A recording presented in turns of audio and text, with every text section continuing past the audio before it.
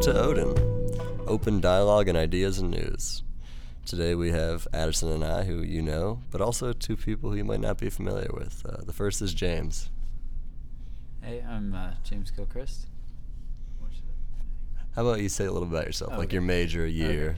Okay. I'm a junior from Fairfax, Virginia. I study music technology and creative technologies in music. Pretty much just do music with most of my time, play guitar and piano, do a lot of singing. I'm in an a cappella group, Juxtaposition. And then just, philosophize in your free time. Yeah, a little bit. And then we also have, thank you by the way, Sahib here. Sahib? I Yes. apologize. Sahib. No worries, you're good. Hi guys, my name is Sahib Virk. I'm a junior at Virginia Tech studying BIT.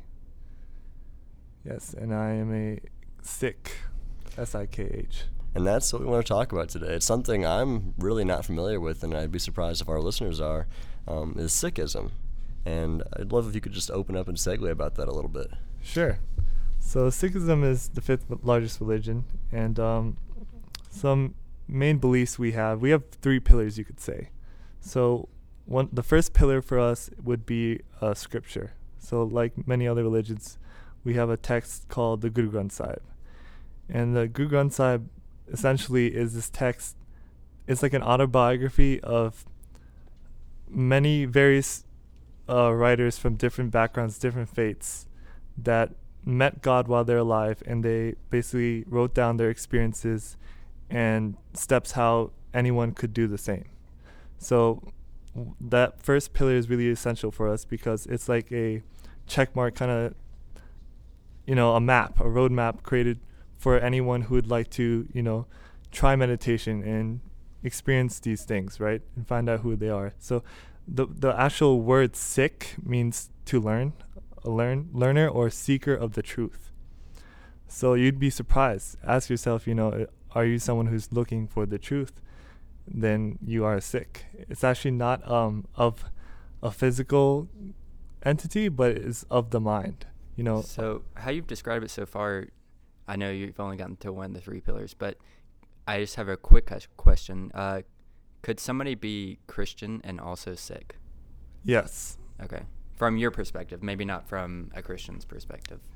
Sure, but it's really in practice. Like I said, it's the mind. The Okay. mind who is looking to search for the truth. You could say the truth meaning God, the universe, whatever, that explanation, that search, that journey is. Yeah.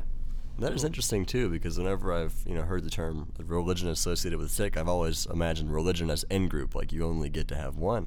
So that's something I've never even heard of before, to actually be able to practice a different faith, but because the truth is more spiritual in nature than, I guess, religious or group oriented, you can be both. Right. I firmly believe that there is truth in all different religions, right? There had to have been a reason why these religions were created in the first place, right? People had these questions. That's why we have this whole study around philosophy, right? People are asking these questions, the whys, right? We have the how, and so Sikhism is kind of trying to look and explore deeper into those the whys, right? How about the hows? Do they have practices? Yes. So that's one of the main, most important things. The second pillar I can go into is called Simran.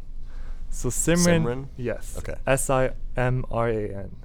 Simran begins with like a chanting out loud mantra meditation. I'll just explain mantra meditation really quickly. So mantra is actually, man means mind, tra means tool. Essentially the whole point of this meditation is to use a mantra. It can be any word. We use the word Waheguru. It's just another name for God. And you're trying to take the billions of thoughts in your mind and use this mantra and say it out loud and focus on it and listen to it, the sound of your own voice. So you take those billions of thoughts down to one thought, that one mantra, and eventually you let that go. So it's kind of a practice to clear your mind. And so Simran, the word itself means to remember, like remembrance. But Simmar means to like kill, to die. So essentially when you're Could you say that again? What? Simmar. Simmar. Yeah. Right. So when what you're trying to do is, it's like using this tool to really train and focus your mind, like kill all your thoughts essentially. because we truly believe you can't really experience who you are, what the divine is, until you've had some control over your mind. If you come at Christianity from a like symbolic standpoint, then that's almost like the death and rebirth of Christ, which is supposedly what all of us are supposed to go through continuously to become more like godlike. Sure, yeah. So one of the things is we believe, right, when we talk about God, a lot of people think it's something that you only experience after death. The question that Sikhism asks is, if we don't find or go to that place right now while we're alive, how will we be able to go to that place when we're dead? How will we know where to go there? So essentially, with this Simran practice, you're learning how to die whilst living and essentially reach that place or experience that experience while you're alive. So the purpose, if I can go into this, the purpose of a Sikh's life would be to meet God while you're alive.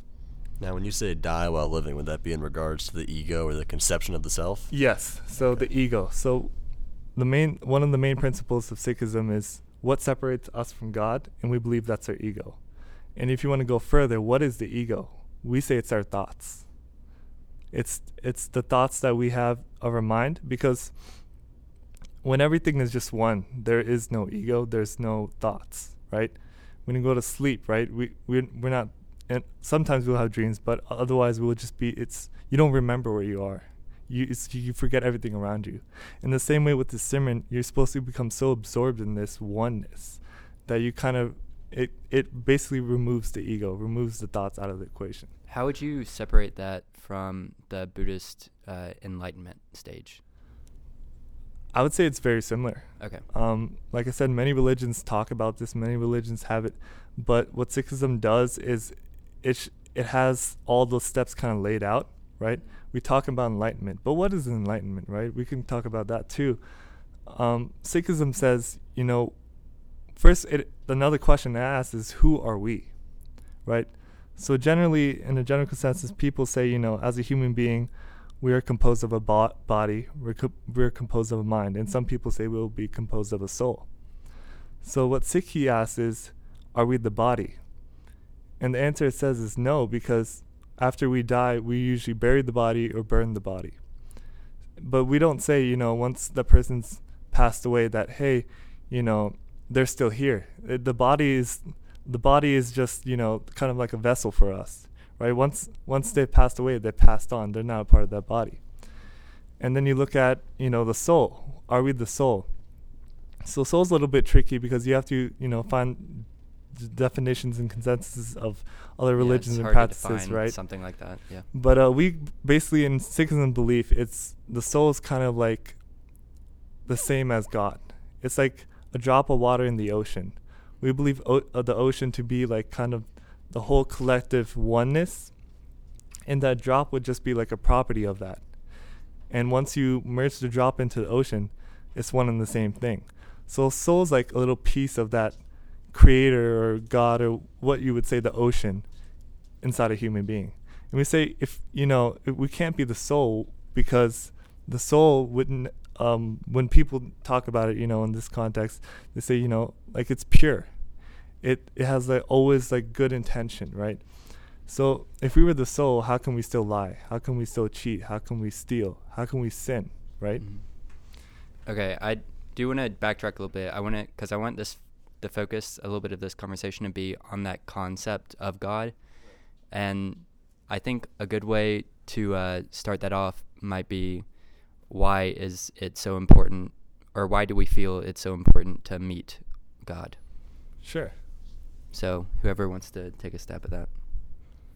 Wow. Well, I guess that metaphor you discussed earlier where you are a drop in the ocean, and while that's technically not different than the ocean, this drop has this insanely strong illusion that, like, I am just a drop, damn it. Mm-hmm. And I didn't come out of this water. It's like I made myself on my own thing. But I guess in the metaphorical sense, if the drop could have a moment of realization where it goes, whoa, I'm actually the ocean, and then go back to being the drop, step out of the ego, and then, eventually come back to it, because it seems as if the ego, it has a place, right? Like day-to-day existence, day-to-day life. I think it gets a lot of flack. but it's helpful for going through life in general and trying to survive. Right. I feel like as we live our life, everyone has their own role to fulfill, right? Everyone has this kind of character they play, right? So while you're living, it's kind of, ironic.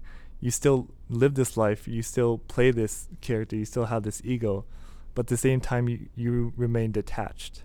And that's a really important concept for us as well in Sikhism, that you should still be able to live your life to the fullest, but at the same time remain unattached. Unattached, it could be of the mind, meaning, you don't have any mental attachments. That could be your lust, anger, greed, attachment, pride.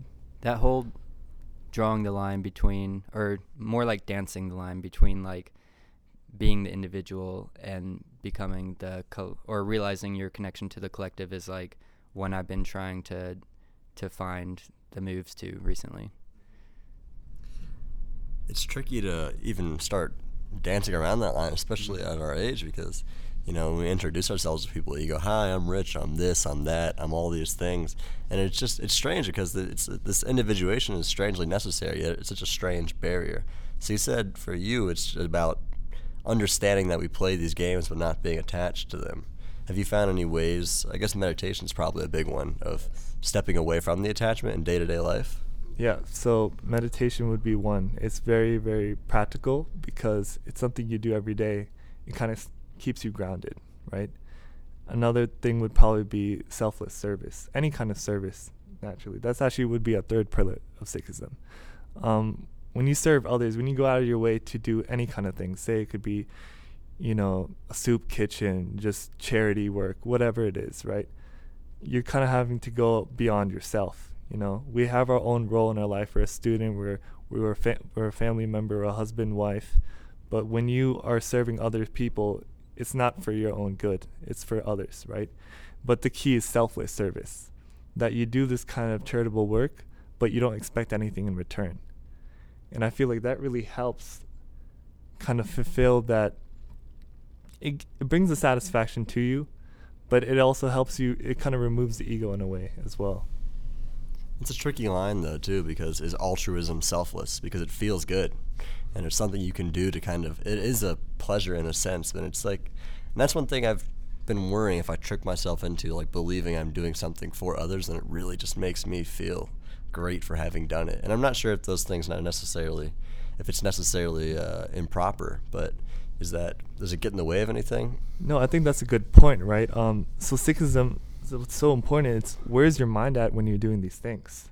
So when we're doing this service, is our mind in this pride? Are we seeking enjoyment from this? And that's what we would say we want to abstain from.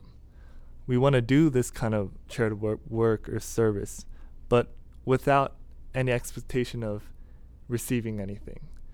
Because you have to see, well, what place am I coming from when I'm doing this action? And that can be anywhere, anything, right? So like I said, Sikhism's really strong focus is on the mind. You can do anything physically, but where is your mind? Like when you're in a classroom, sometimes you'll be paying attention, but you never know when you drift away into daydreams and such, right? So a thing that, to keep in mind of a Sikh is you should always kind of be in that present moment, right? And when you do things, what kind of intention do you have with it in your mind? Are you doing it out of love, right? Are you doing it out of compassion? Yeah, for me, that line, especially with charity work, whether it's like you're doing it for selfish reasons or like general actual charity, is like in the act when I'm doing it, and am I thinking about, wow, I'm such a good person, or am I just like looking to make sure I get a smile on that person's face? And that second one definitely makes me happier in the long run. For more information on Odin, check out our social media links in the description below. If you want to join a discussion, keep an eye out for our events on Facebook. And if you want to pitch a show or start a discussion on a topic you're interested in, shoot us an email at odinspeak@gmail.com. That's odinspeak@gmail.com. Thanks for listening.